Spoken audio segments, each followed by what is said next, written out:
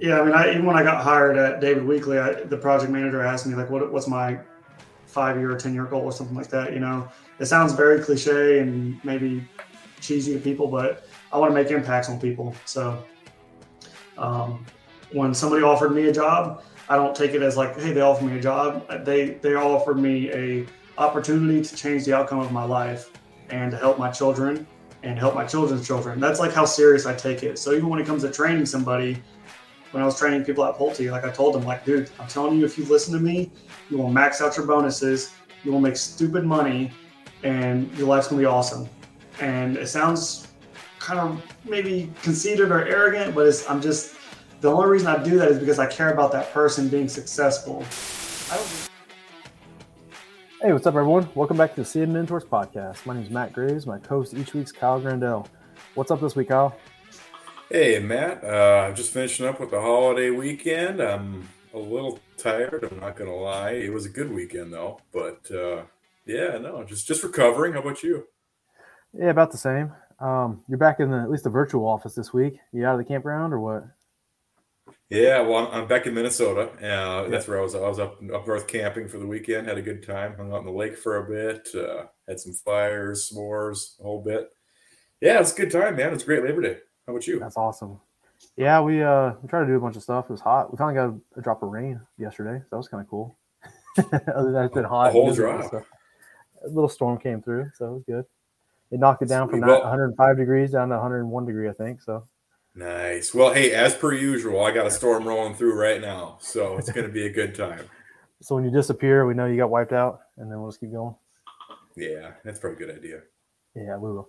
Anyway, hey, this week's guest is Seth Gale, and he's he's kind of came up through the military, and he joined the construction industry, and he's got a pretty, I want to say, inspiring story to tell. I saw he kind of gave a story on LinkedIn, and we were connected through, through LinkedIn, and anyway, he was highly referred to be on the podcast. So welcome, Seth. Thank you, guys. Appreciate it. Thank you.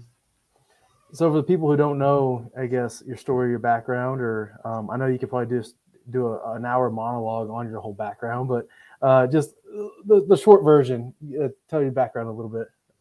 Yeah, you're right. I could talk forever about this, and I have. So, I grew up in Ohio, whatever, I joined the Army when I was 17 in high school. Back then, I don't know if you can still do it, but you could go to basic between your junior and senior year.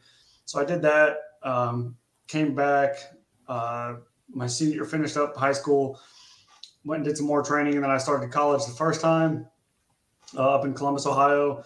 And so things weren't kind of going very well. I was kind of making some dumb mistakes and spending all my money and all that. So I ended up going active duty. And when I went active duty, that was about 2015. And then I was joined the infantry. So I was at Fort Stewart, Georgia, then went to Fort Bragg, North Carolina. And I served there until about 2020 is when I left. And then I was officially out in February of 2021. So in total, I think I did 8 years between the active and reserves. Active was maybe like 5 or 6 of that. And then when I was getting out of the Army, I actually took a course. There's a lot of resources out there now for veterans, but I took a course for carpentry and electrical that was paid for by the Home Builders Institute, and which was mostly funded through Home Depot and the Home Depot Foundation. So I took that course, and it took some other things. I was kind of really capitalizing on everything that they do for veterans, and doing all that. Kind of LinkedIn popped up, and I know now it's required that you have a LinkedIn account for you to actually get out of the Army. They will not let you out until you have created a LinkedIn account. Really? Yeah. So that was kind of coming up when I was getting out because it's such a powerful tool, and so I applied. It's crazy, but anyways, so I started using LinkedIn, and I'm not a social media guru, but I was kind of just trying to do what the experts were telling me to do, and it worked out. There was a VP of construction for Pulte Group, one of the top builders in the country here in Atlanta, had actually reached out and gave me his personal number through a video that he saw that I posted on LinkedIn. So I ended up working with Pulte for a few years. quickly jumped to the top of their leaderboards. There's like maybe 10 or 15 metrics that they measured you on, and then I I've been building homes now for almost 3 years. It'll be 3 years in December. So, Did you were you intending to go the construction route, or did you just kind of take that course? You just kind of like just found your way down that path, or was it intentional? A little intentional. My father-in-law is a local GC here in Atlanta. Very successful company. He's been doing it for over 20 years. So I actually was going to work for him initially, but some things just didn't work out as far as salary and benefits and things like that go. So I ended up taking the job with Pulte, but I knew I was going to get into construction, and like I said, I intended on going with him. And then as I kind of like dug into some of these programs that the military offers for free, that you get all these certifications for free, I saw some project management things. And then I stumbled across the HBI, the Home Builders Institute Carpentry and Electrical course. And so when I came across those, in that course, they have guys who come in and interview you and offer jobs and things like that. But it's all like really entry level stuff. And not to sound like uppity or too good for it, but I knew that like my days in the sun were over. Like I was like, I'm much more valuable than swinging a hammer. And if these people don't see it, that's fine. But I know that for myself, and I know that for any veteran who's been serving. I only served, like I said, 8 years. Some of these guys in my class were in for 10, 15, 20 years. And if you don't think that guy knows how to lead a team or something after that much time, it's an insult. And so I kind of took it personally with some of these jobs that were coming in and these offers. And that's kind of what stemmed everything and kind of what went crazy. I wanted to get into project management. I wanted to get into construction. I wanted to be a leader somewhere. And then I also wanted to pave a way for veterans specifically at that moment. So that's kind of what skyrocketed everything. So to answer your question in a roundabout way, I knew I was going to get into construction, but overall project management was like my big thing. I started learning about that, and it was really interesting. Really interesting. So would you say that Home Depot sponsored course is kind of what ultimately kind of steered you? I mean, there was that opportunity, took advantage of it, and then you were like, "Oh, this is great. Might as well keep going this direction." Yeah. Yep. That's right. Yeah. The Home Depot thing. And I give them so much credit. They've done so much for me over the last few years. I've done a lot of really cool things with Home Depot. I went to the International Builder Show where I received an award, the Chairman's Award from the Home Builders Institute. I did that in Vegas in January of this year. Last year, they sent me to the Chick-fil-A kickoff for the Georgia-Oregon game, which was a lot of fun. And got to go down on the field and everything. I was like the hometown hero or whatever. That was awesome. And it's all just come from me like advocating for that program. And then I've told them, I messaged every single coordinator that I could find across the United States on LinkedIn. And I said, hey, if you know anybody who needs help, here's my email. And I built like a Word template of saying like, hey, here's the things that you can do for free as a veteran. And then like, here's some like low cost things you can do that will make you, hopefully stand out. So, but that whole like Home Depot HBI course, like just like set it off. That, and there was a few other events that I attended. There was an event I attended that was only just to help veterans out, but they give you a couple suits for free, and then you got a headshot for free. And there was a lady there, Eliza Delgado, who she was the one who told me, she like looked at my LinkedIn profile and said, okay, this looks good. Like this looks really good. And she's like, what's going on? So I kind of gave her a little bit of my story. And then she's like, oh my gosh. She's like, you need to tell this. Like you need to start talking to everybody. And I'm like, I do love to talk, but I'm not, like I said, I'm not a social media guru. But I started doing it. I started posting videos on LinkedIn every day, and it took off. And like all these guys were asking for help, and I was helping guys with resumes. And that's when I got a lot of attention from like the Atlanta VP. But yeah, I didn't know I was going to get into construction, and those like couple of seminars and kind of things I went to when I was still in the Army are really what set it off. there's a couple questions there. One, do you still have that Word doc? Is it still up to date? And are you still helping? I guess that was really targeted towards veterans coming out, right? Yes, I do have it. I need to mess with it. I actually pulled it up last week because I was looking for a few things on the construction. Somebody had asked me about the project management stuff, so I pulled it up a couple of weeks ago, maybe last week or 2 weeks ago. I need to update it though. I could put a little bit better detail in there. So that's cool. People just messaging on LinkedIn still and getting it from you. Is that kind of how that's working? I haven't gotten as much response lately. And truthfully, when I got employed at Pulte, like what I started doing once I got employed is I was reaching out directly to people. I would connect, and what I would do is like literally search like transitioning service member or something like that, because that's a common title that guys will put in. And then I would reach out to them directly, and I got a lot of guys hired, probably somewhere around 15 or so across the United States.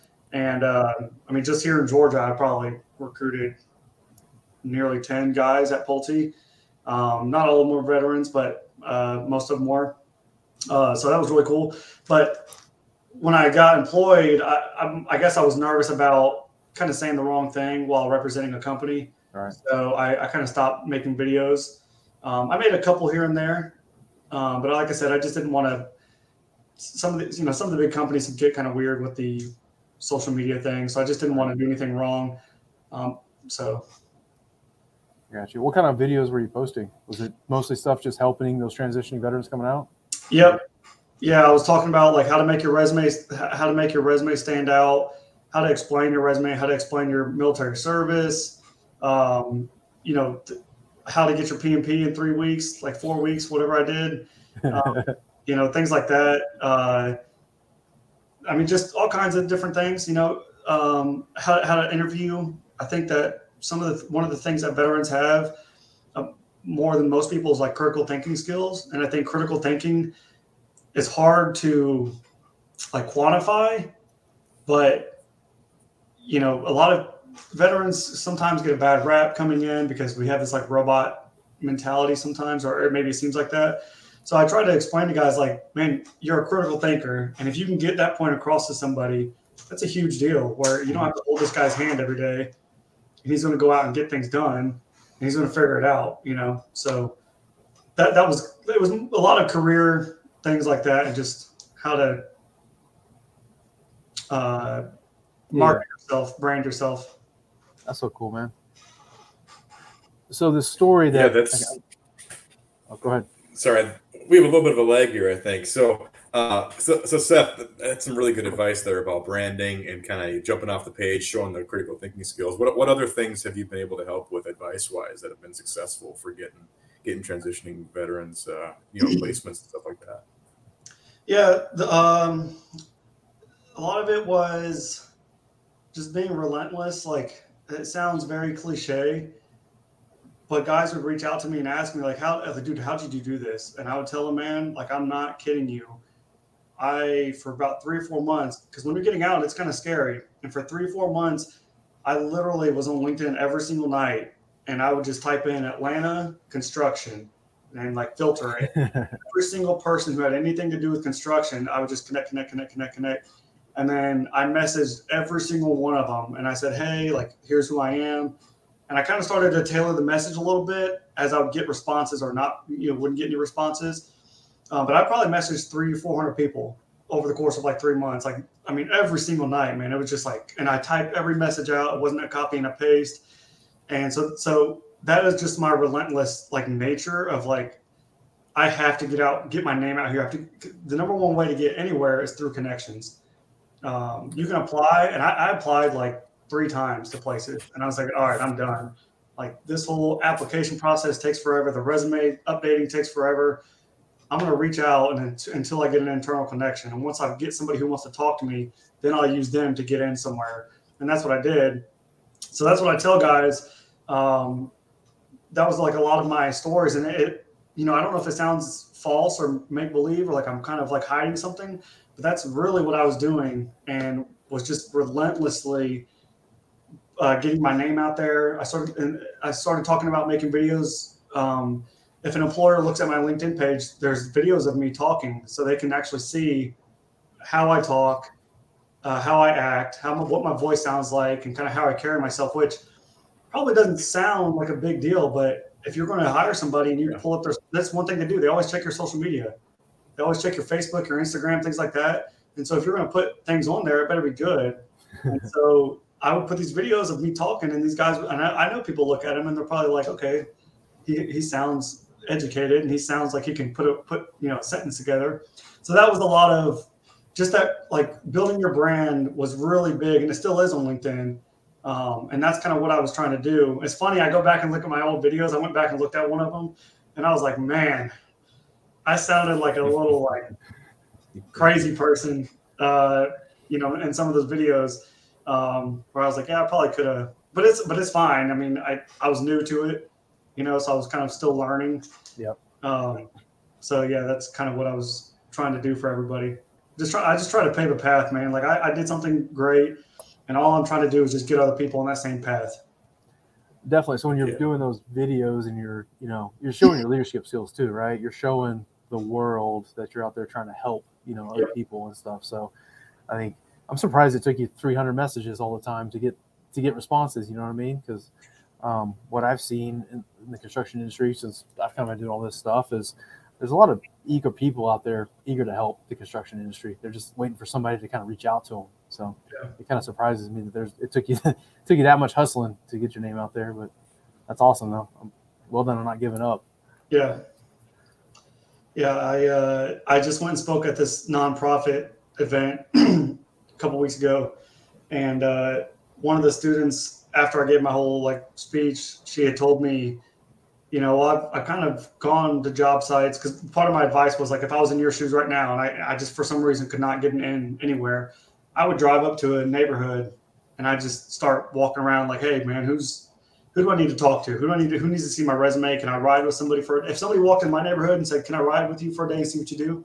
I'd be like, dude, get in. Like, it just takes, everybody can sit behind the keyboard and application, but it takes some serious, courage to put on some nice clothes and show up at the front door like I want in. Mm-hmm. So that's what I was kind of telling this, and the student had told me that she felt like she was being turned down because she was a female or this or that, and I said, well, frankly, it doesn't matter why you were turned down. You were turned down, so you can sit here and kind of debate why you were turned down, or you can just go and do something about it. And I wasn't trying to be rude, but it's just, that's it. So I said, you have to keep knocking. Like, it's just like a door-to-door sales job. You're going to get told 100 times no. Yeah. All it takes is one yes, and that's all it took for me. So I don't know the best way to lead in the next part, but definitely, I mean, you were telling me the last time we talked that, kind of you had like sort of a rough upbringing and kind of, you kind of made some mistakes along the way and all that sort of stuff. But construction has definitely been a thing. The construction industry has really sort of given you a life that you maybe didn't expect, or just maybe more than you ever thought was impossible or something like that. So I don't really know the best way to go into this next part, but do you want to expand a little bit more kind of on your story, or what really, that one lady that said, man, you got to get out there and tell everybody your story, tell everybody how sort of great the industry is and all these sort of things. Yeah. So, I think I might have told that lady I was in the process of either writing a book or I was going to start writing a book. And that's when she was like, well, kind of tell me more. And I kind of elaborated a little bit. I don't really recall the entire conversation, but I am in the process of writing a book now, and I don't know how far I am. I don't know, maybe 15,000 words or something like that. But that's awesome.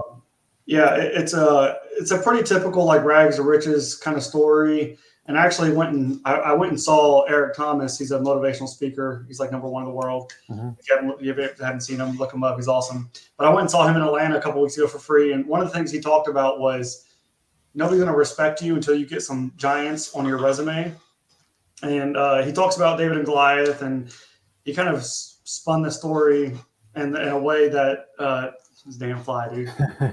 He kind of spun the story in a way that I've never heard of before. But anyways, he talks about getting giants on your resume, and you're going to have to accomplish some things before somebody's going to respect you, or even like your story. So, for example, if you got up and you gave a speech and you said, hey, my parents both made millions of dollars, and that's how I got successful today. Like, nobody's going to it's like, dude, like, all right, man, get off. Like, we don't care to hear that. Right. That's great for you, but it doesn't help anybody. And so I knew as a young kid, I was just talking to somebody else about this the other day. I knew as a young kid, maybe when I was probably 10 or 11 or 12, that I wanted to get up and talk to people one day because of everything I had been through in my first 12 years of life was more than most people could even fathom. Like, it's hard to imagine like what I went through as a young kid. And it almost sounds like made up. Like, it almost sounds like I'm one-upping somebody just because it's pretty intense and it's pretty crazy. So when I told this lady that's when she was like, this is awesome. Like, you've got a crazy story to tell. And based on what you're doing now, like, you are going to be successful. And so, yeah, I grew up in Ohio with a single mother. She was raising 3 kids. She had us at 17, 18, 19, I think, or 16, 17, 18, one of those two. Had us all back-to-back years. She did pretty well. I'd say my mom did pretty well for the first probably 6, 7 years or so, as best as she could with 3 kids. But I remember being in kindergarten and coming home, and my father was never in my life. But, I remember being in kindergarten, coming home with my sisters, and we'd get the house ready. We'd do our chores. We would cook our food and everything. I mean, I was in kindergarten and we were taking care of ourselves at a young age because she was at work all day, so she could be with us at night. And so we grew up pretty fast, taking care of ourselves, and that's pretty like outlandish today. Like, it's pretty crazy to think about a kindergartner being at home by themselves or whatever. I got kindergartners. I couldn't imagine. And saying my daughter's 5. I mean, I couldn't, like, it's funny. I tell my wife, I'm like, she could do these things. Like, just so you know, she could. I did it. And I don't want her to do it. I don't want to put her in that situation, but kids are resilient. So they are. But yeah, so like my first experience ever, like, I have pictures of me and my dad when I was maybe like 1 or 2. But my first memory of my father is going to meet him in jail. And it's actually like, this kind of put this in my book, is that, I remember being excited. I was probably 7 or 8 maybe. And I remember being excited to like go see my dad. And it was at like a jail, and I saw him. I can see it today. Like, you're in these like little cubicles and he comes in, there's this plexiglass and, he sits down and I broke down in tears because it was an emotional time. So I broke down and I barely got to talk to him just because I couldn't stop crying. And then he went away. And then, I saw him occasionally throughout the rest of my life. I'm 29, just turned 29. I've probably seen him, I don't know, 30, 40 times. So to kind of put some things in perspective, it's tough growing up with a single mother. It's tough growing up without a father. But then my mom got into some, she got into drugs, and then there was abuse, and just it was a violent place. We were young kids and we were getting bounced around from house to house. She couldn't take care of us, so we'd live with like kind of random people or friends, and we're kind of bouncing around. And then when I was 12, that's when everything kind of finally fell into place. And for lack of a better term, she got arrested, and I remember being 12 years old and seeing her like through the window of the police car, and she's getting pulled away, and me and my 2 sisters are at the house like crying, and my sisters kind of went, I don't even know what happened. They went one way and I went another. And over the course of like 4 to 6 months, I was kind of like living with random people. I was 12 years old. I was waking up, going to school, getting my homework done, finding a way to eat. There was people kind of taking care of me. And then around Christmas, my mom actually called me and told me she was going to come and get me. And I was living with a couple of friends that I knew. And at 12 years old, once again, I had to tell my mom, probably one of the hardest days of my life was telling her, I don't want to live with you anymore. And that was, dude, that was like crazy. So she yelled at me on the phone, like, I want to come and get you, this and that. And I said, no, I don't want to live with you. So I asked this family to adopt me. And so they were going to do it. And then somehow my grandparents caught wind of that. And they came and picked me up. And they said, look, if anybody's going to be able to adopt you, it's going to be us. And I was okay with that. My grandparents, they weren't rich, but they had 2 cars and they had a house. And they had snacks. And so to me, I was like, man, you made it. Yeah, dude. Like, I remember one of the first few nights I was living with my grandparents, I'd asked if I could eat some food. And my grandma looked at me like Like, what do you mean? Like, yeah, go, what do you want? But that's what I grew up with, was we couldn't just eat whenever because we didn't have anything. So if you ate, you wouldn't eat tomorrow, that kind of thing. So it's crazy, man. But so that was like my whole like rags to riches kind of situation. I moved in with my grandparents, and at 12 years old, I even treated them bad because to me, like, I was an adult. Like, there was nothing you could tell me. I was a young little, I was just mean, and I had a chip on my shoulder. And so it took them a while to kind of square me away.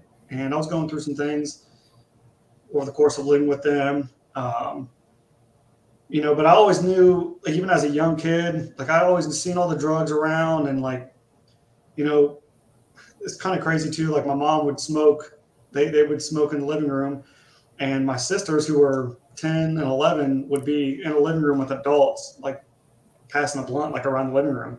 And so, like, to me, I was like, nah, man, like, this, I don't know what it was, man. When I was young, though, I just knew I would go do something else in my life. And so, joined the Army, and that was kind of my first experience kind of going out and kind of doing my thing. And then, my grandparents moved to Florida. I was in Ohio in college, and then I knew I needed to go active duty, so I did that. And then I met my wife and had my daughter, and probably about 6 months before my daughter was born, I think she's 5 now, so that was about 23 years old. That's really when, like, things just clicked. My daughter was about 6 months away, and I just completely started reading books, started teaching myself about money, and just turned my entire life around. So, and then to follow up on all that, like, I got out of the Army, got into construction. Never, as a kid, never thought I'd be in construction. I thought I'd be a Ohio State running back, but it didn't happen. So I got into construction, and the typical, like, construction mentality is that, you're going to work all day in the sun, swinging a hammer, and make $1 a day, and I've always told everybody, I'm like, dude, this job is awesome. Everything I do is awesome, man. The money is crazy. The potential is crazy. And like, just the connections that you make with people. If you're a good construction manager, you have good trade partners, and those good trade partners will take care of you. They'll make your life easy, blah, blah, blah. And so it's been the last 3 years, I was just thinking about this again the other day. It was like, it's been surreal of all the things I've done through construction. It's just been crazy, man. It's been a crazy journey. Just these last 3 years has been crazy. But to combine it with everything prior, it's like, I don't know, man. I don't even can't even put words to it, So when I went to Vegas, and sometimes I look at my wife, and I'm like, man, I don't know how the hell I got here. And we went to the Georgia-Oregon game, and we're down there on the field after halftime.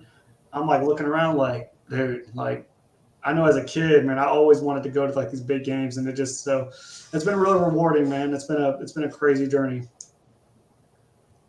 Wow, so cool, man. That's an amazing story. Yeah, I appreciate it. Yeah, hopefully I can continue to spread the word and inspire people. Well, it definitely is an inspirational story, and I mean, obviously from that, I mean, that must be where your passion comes from, and why you're so persistent and relentless, as you said, and trying to make the difference, get the word out there, get everybody in, so they can enjoy the way you've enjoyed it too. That's fantastic. Yep.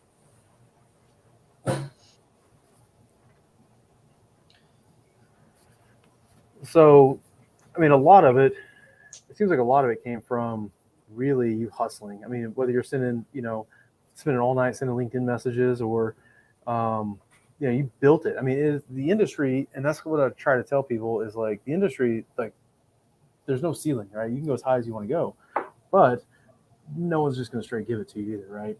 You definitely got to put in the effort. You got to put in the work. You got to hustle. You got to work your ass off. You got to give a damn. It's like, I've seen that much times. Like, the guys that give the damn and are really trying and really putting in the effort, those guys go a long ways. For girls or guys, whatever you want to say. I mean, the sky's the limit on their availability, or their ceiling.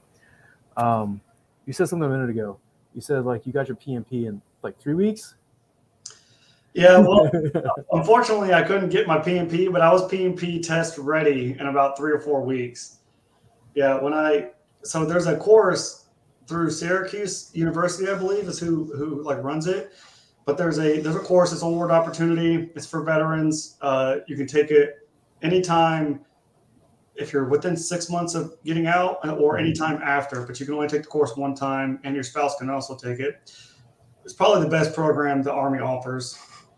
But there's like PMP, CAPM, all kinds of Lean Six stuff, a ton of IT certifications. And so that's what a lot of people use it for, is either project management or IT, so something along those lines.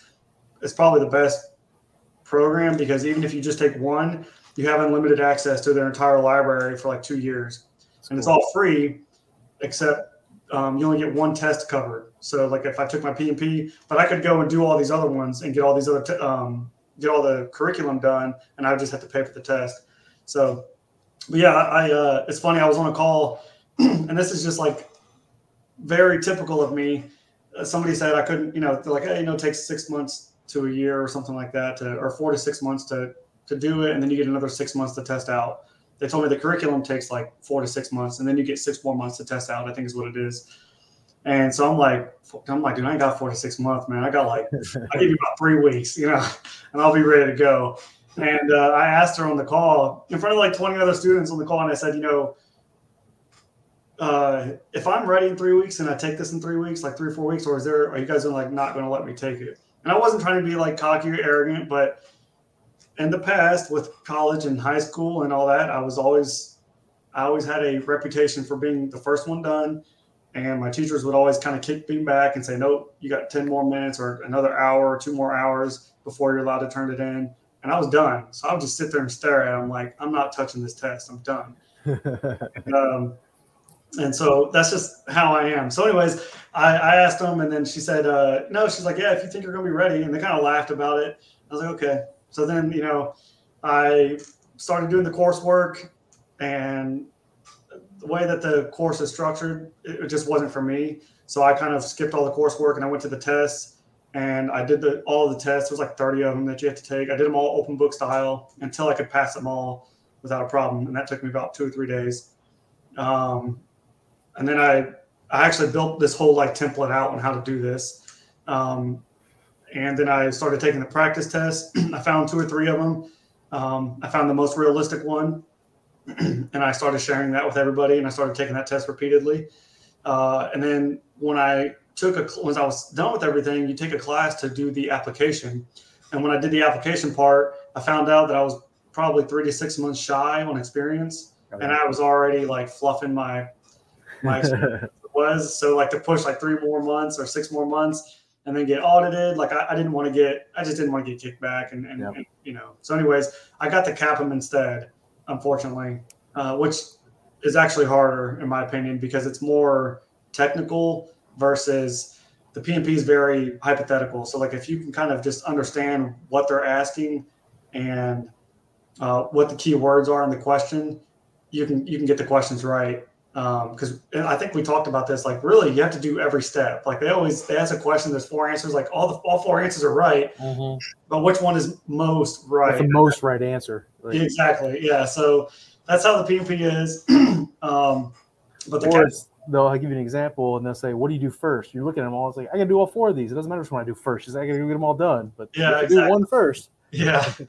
Yeah. So that the PMP once, like I said, once you got the test down, it was pretty easy. But I had to go do the CAPM instead, which is fine. I will graduate college in 21 days, and then I will go and chase my PMP after that. You gonna study? You're all study. You already did your 3 weeks.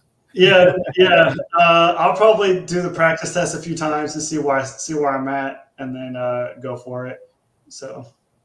That's awesome. Where you going? You're wearing a Georgia shirt? Is that where you're going to school?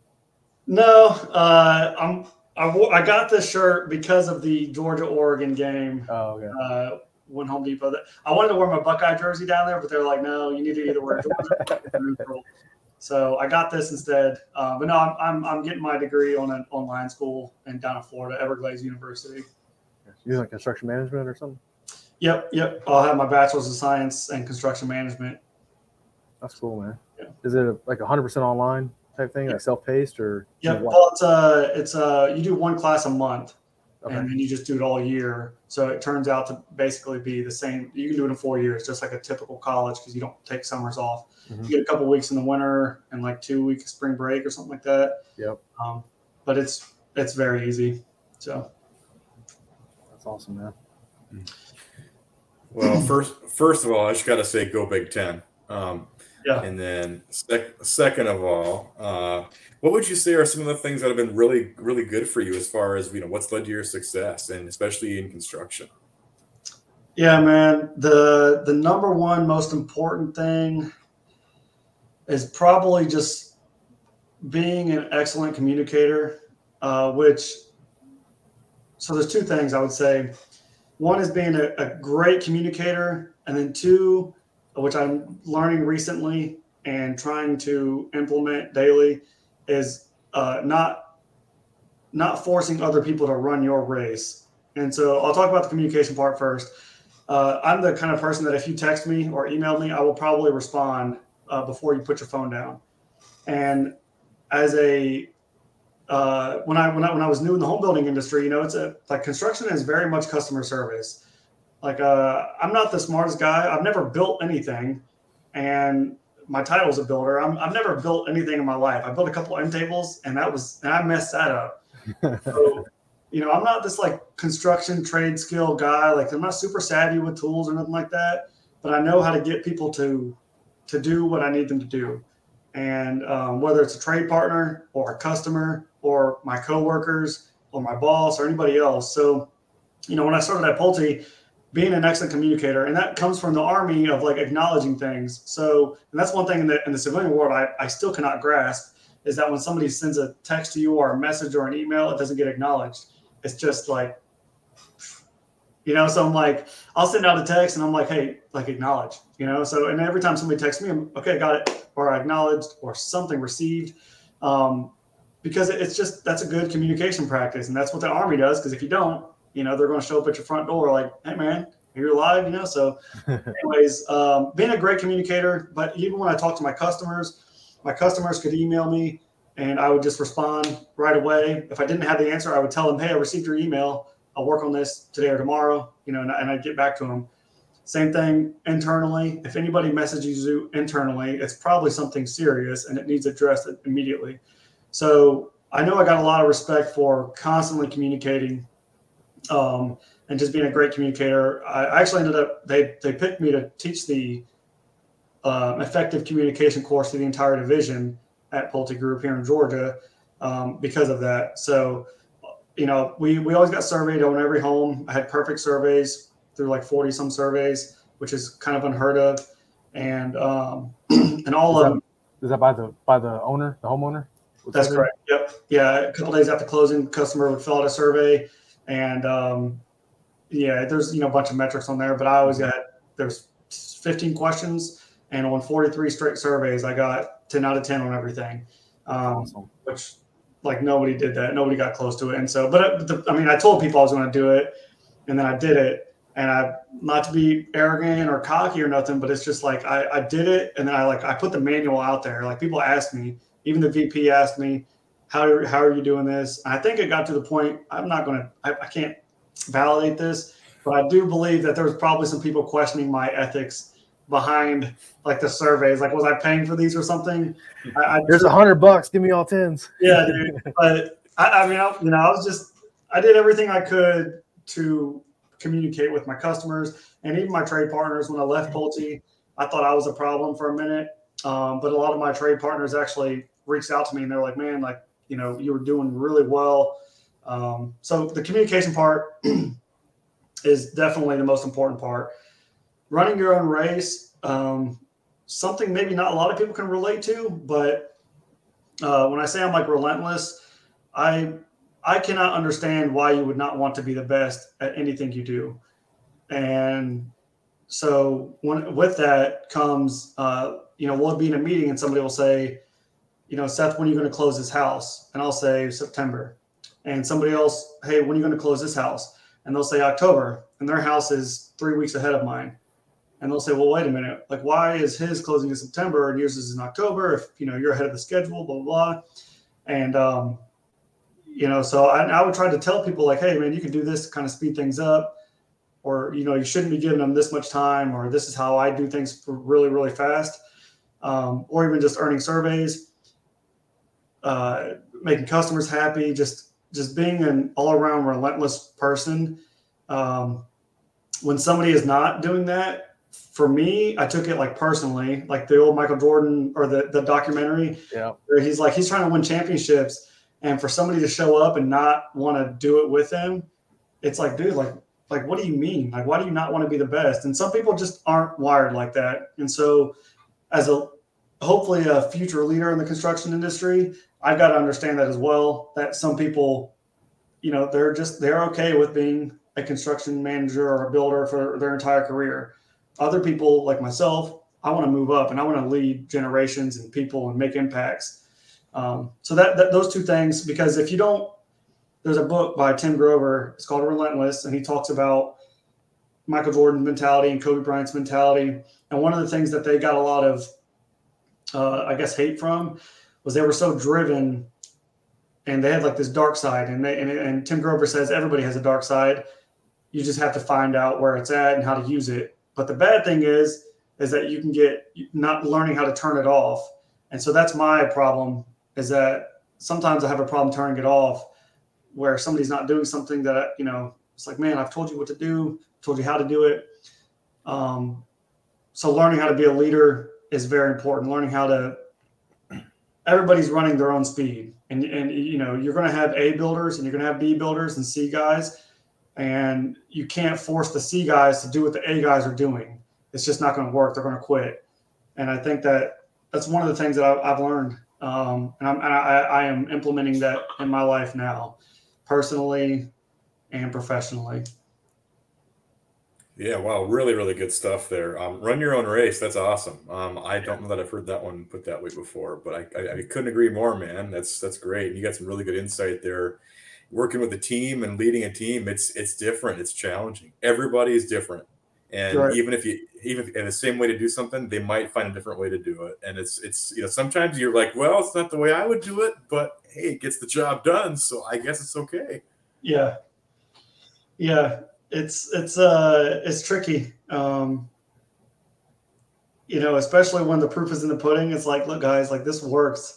I've done this 40 times in a row. Like it works, So, but yeah, you're right. You just gotta let people. If you force it on people, they get resentment, or they just don't want to do it. So I like that. I mean, that's something I think anybody who's aspiring to be a leader or is a leader, that's something they struggle with, because you always come up sort of through the ranks doing it your way, right? And you got to where you are by doing it your way, or you doing it. So then you're wanting to help other people get to where you are, and it's like the same thing. It's like, this is how you do it, and they go do something differently. They got to put their own flavor on it, and it's like, it can be frustrating, right? But like, they may or may not get the same results you got, but sometimes they need to do it their own way and learn from their own mistakes. And as a leader, you can't necessarily like rub their nose in it, like, no, you're doing it wrong, do it this way. It can be hard. It can be hard at times. Yeah. Well, the funny thing about that is I was just talking to my project manager about this a couple weeks ago, because I was having this thing in my head, and much like Michael Jordan did, and they would like, if there was any sense of doubt on your performance, it's like, okay, I'm going to show you why you don't doubt me. And I'm not like a professional athlete. I'm not on Michael Jordan's level, but it's very similar in that thinking. But when I joined Pulte, I asked the VP construction, I said, what do I need to do to be successful? And he said, well, I don't know. He said, you need to message the top 3 guys on the leaderboard and ask them. Because they're in that job currently. And so I said, okay. And I'm the kind of person, like I'm telling you, if you two told me to do something, it's like, hey man, if you do this is going to work for you, I would go and do it like right now. And so he told me that my first day on the job, man, the leaderboard popped out that Friday, and I messaged the top 3 guys. I emailed them and I said, hey man, what are your practices? Blah, blah, blah. And the one guy, actually all 3 of them responded back, and they all, gave me some great pointers. And so I did it. I did exactly what they told me to do. And I was successful. And so when I tell other people to do something, I was just talking to my project manager about this. I trained about 4 or 5 guys at Pulte, and three of them at the same time were in the top like 50 on the national leaderboard, which is really hard to do. There's over 1,000 construction managers for Pulte nationwide, and four of us were in the top 50. Three of those guys were guys that I trained, and they were doing exactly what I told them to do. And we worked as a team as well. We worked relentlessly as a team. Anytime anybody needed anything, we worked together. But so that's part of my problem is that sometimes when I tell somebody to do something or I'm trying to coach them through something, they'll ask me for advice and I tell them and they don't do it. And my project manager asked me, he's like, well, what would you do if I told you to do something? And I'm like, I'm not kidding you. I would do it. Like, if you told me this is what I had to do, I would do it. Like I think it's good to have blind faith in people, the right people. And people you can trust. Yeah. That's one thing that a lot of people don't do. And that's one thing I learned in the military is that, hey man, I need you to go behind, I need you to, go to this wall. I need you to move to this tree. It's not like, why do I need to move the tree? It's just move. And when we're done with this exercise, then we can talk about why we made this decision. Was it right or wrong? But at the time, I need you to have some blind faith in me and just execute. Just do what I'm telling you to do. When we're done, I promise you I'll explain it to you. So that was one thing that's hard for me to understand is that when somebody asks me for help and I tell them they don't follow through, do you think you got that mindset from the military, or do you think you had that just built in naturally? The Army definitely put that in my head because when everybody joins the Army and they want to fix the machine, but it's a machine and wheels turn and they've been turning for a long time. And so if you try to jump in there and fix it, you're not going to fix nothing. You're just going to get ran up in the machine. So one thing I had to learn was my old platoon sergeant, Sergeant McVeigh. I could thank that guy for this, but he told me about blind faith and just don't try and fix the machine. Just listen. It's implemented for a reason. I think I got you off what you're saying, but I love that. No, that's just right on path, man. So, I mean, obviously you have higher aspirations than a construction manager, right? Where you want to go with your career. So if you're looking into your crystal ball and, you're thinking like, what do I have to do next to get the next step and the next step and the next step? Like, what's your roadmap look like? Man, that's a good one. I know I'm getting my degree. So that's going to obviously make an impact. And then the P&P, that's good too. But I guess I just need the experience. I have to just stay consistent and keep performing and keep staying at the top. Once you get to the top, getting to the top is pretty easy, but staying up there is tough and being consistent. But then also, more importantly, just making impacts on people. The more people that I impact, it'll come back around for me. So a position will open up, something will open up, and I'll take a promotion or I'll move up within the company or, something along those lines. I've told the people that I work with, I've told my project managers, like, hey, I'm getting my degree. What do I need to do next? And their answers were just keep working your ass off, and the opportunities will come. And so that's part of the construction thing that a lot of people get hung up on is like, it does take time to move up, but it's just stay the course, man. You're good. Just keep trucking.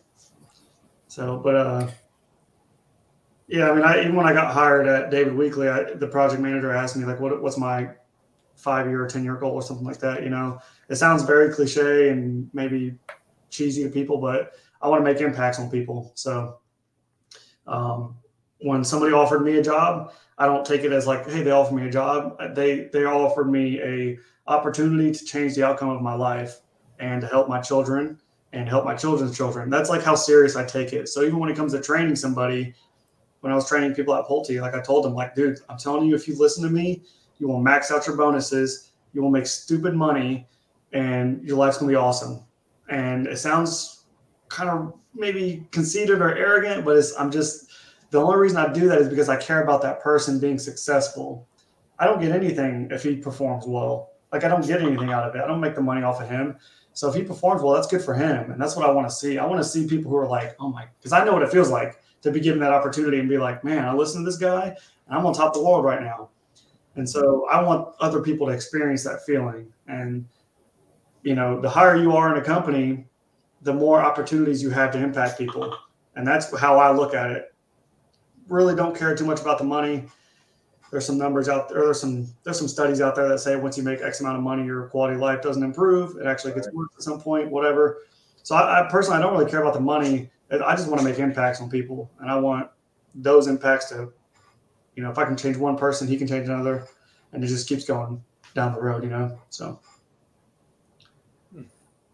It's kind of the Jesse Hernandez and Jesse and Jen, they always talk about ripples of impact. Yeah. It's just kind of that, you make one impact and it just kind of keeps going and going and going and going. And, that's kind of that's why I think, I really vibe with what you're saying, is because that's kind of what we started this whole thing was just trying to help people, right? Just trying to help spread some words, spread some messages, try to get, some knowledge out there, help kind of that next generation coming up. And obviously you started doing all that too, when you first started on LinkedIn and making all those videos and just trying to help, the next service member coming out, just here, this is what I did. You do that, and you'll be successful too. So yeah, that's so awesome, man.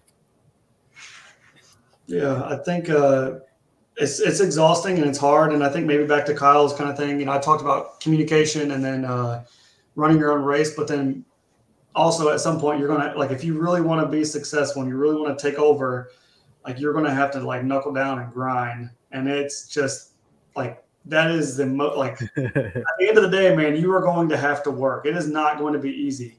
And there's a speech that Eric Thomas gives, man, and it fires me up.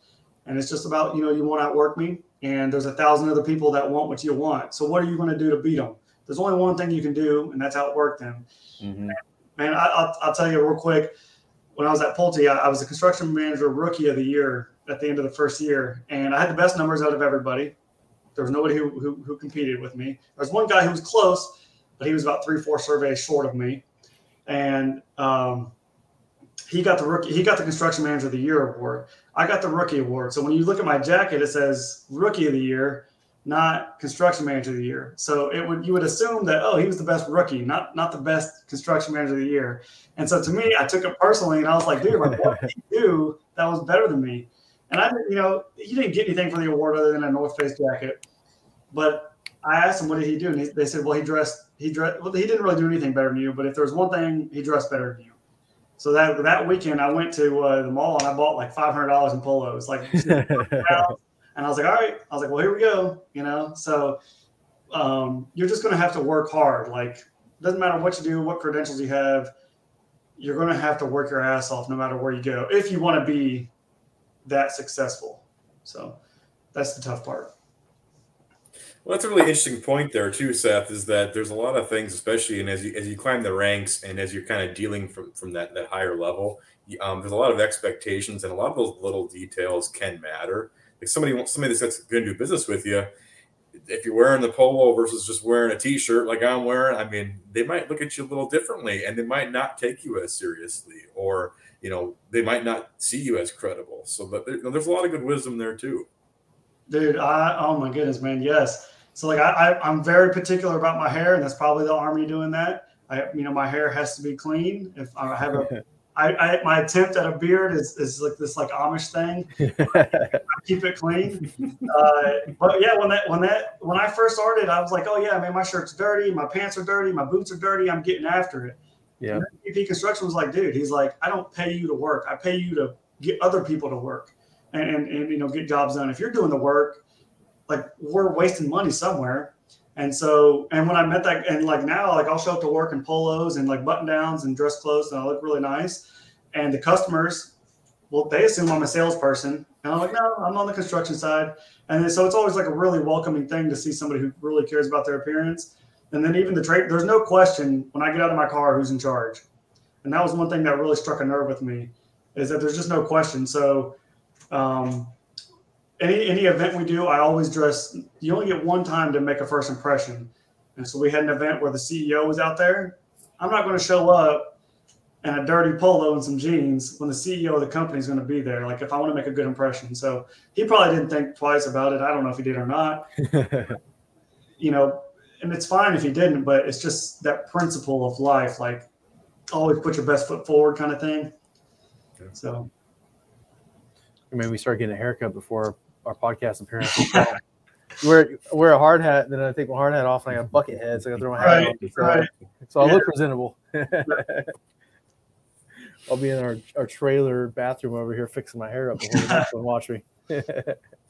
I know. I felt bad doing it. I got these like dog treats behind me, and I was hoping my dog wouldn't. She's in her kennel right now, so I was hoping she wouldn't make any crazy noise near. But she's been good. Man, you dropped a ton of like little insights, especially for like, people coming out of the military transitioning over, or the next generation coming up.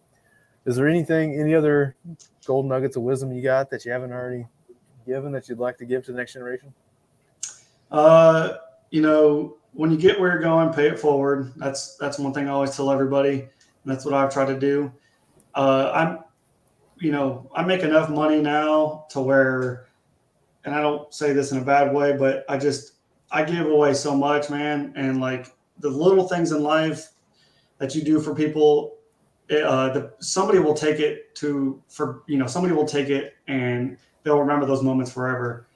So my teachers, when I was a kid, for some reason they invested something in me and they gave me a chance, and they didn't just kick me out of class for being a turd or whatever. Like I was a mean little kid, and people have taken so many chances for me that I always do it for others. And always pay it forward, man. Like that's one thing we've had we'll have like drives at work to raise money for things.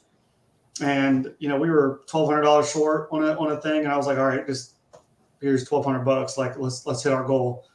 And, nobody knew about it. And that wasn't my intent for anybody to know. But, people, when you get where you're going, man, you got to pay it forward, man. You can't, I think it's just a powerful thing to say, like, I have all this money or all these nice things. And then you just go and give things away to people, whether it's clothes or money or advice or time. Mm-hmm. Just pay it forward, man. Because somebody helped you get where you got. And I know what it's like to be really lost. And, so the way I grew up, so if I can reach out and just drop those little like drops of like hope in somebody's lap, hopefully they grow up and they'll think about me the way that I think about the people. Like even now I've had this time with you guys, and 5-10 years from now, like I will always remember the time that somebody gave me an opportunity to speak and kind of tell my story. And that's what I talk about with when I was offered a job. I wasn't just offered a job. Like when Pulte extended me the offer, and I've told the VP construction this, and it, like I said, as a man, it probably sounds a little weird, but I sat out in my car and I was like emotional, man. I was calling my wife and I was like crying in the car because I was like, man, I made it. Like I finally made it. I finally did it. And I was part of a Fortune 500 company, which I don't know. I thought that was cool. So I was like, man, I made it, and it was a big deal, man. And I always try to let people know that. So I'd say pay it forward and then go back and let the people know that they made a big impact on you. Because people don't get the roses till it's too late. So that's true, man. Wow. I appreciate you coming on, Seth, man. I thought Kyle was gonna say something. No. Speechless.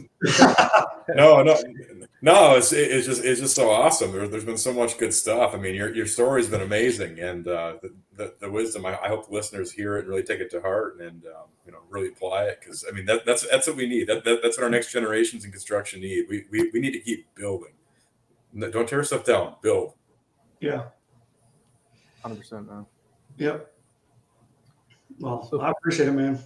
So anybody wants to get in touch with you, is LinkedIn the best way to get you? Yeah. LinkedIn. As long as you're not trying to sell me life insurance. You've been getting them because I've been sending them all your way. Everyone that comes to me. Oh, yeah, please stop. Get about 100 of those a day. But anybody else, yeah, man, I promise I will help. It doesn't matter who it is. I will help anybody as long as they reach out and if they're curious about it. Hey, Seth, are you interested in franchising? No, I'm kidding. I get those 100 times a day. Yeah, I put Construction Yeti like founder in my thing, and so now I'm like a business owner. Yeah, and now I have employee tax or employee retention credits all day, every day. Like, yeah. I mean, I don't have any employees, and so I'm good, man. Thank you. But yeah, well, I almost said something to somebody today. She had messaged me. This is about the 4th time she's messaged me in 2 days. And I almost got out of my, I probably shouldn't. I'm glad I didn't say what I was going to say. But then I got to thinking to myself, like, you know what? What was I doing when I was messaging all these people trying to just get a lead, So I was like, you know what? I respect the hustle. But I have financial investors already, so. And I had one. I don't know. He might be listening to this because I sent him the link to this. But he was a guy, helping people build podcasts. Yeah. He says, with your impressive background, you should do a podcast. Yeah. And I was like, if you knew, and I basically responded back, I was like, if you knew my background, you would see I'm doing a podcast.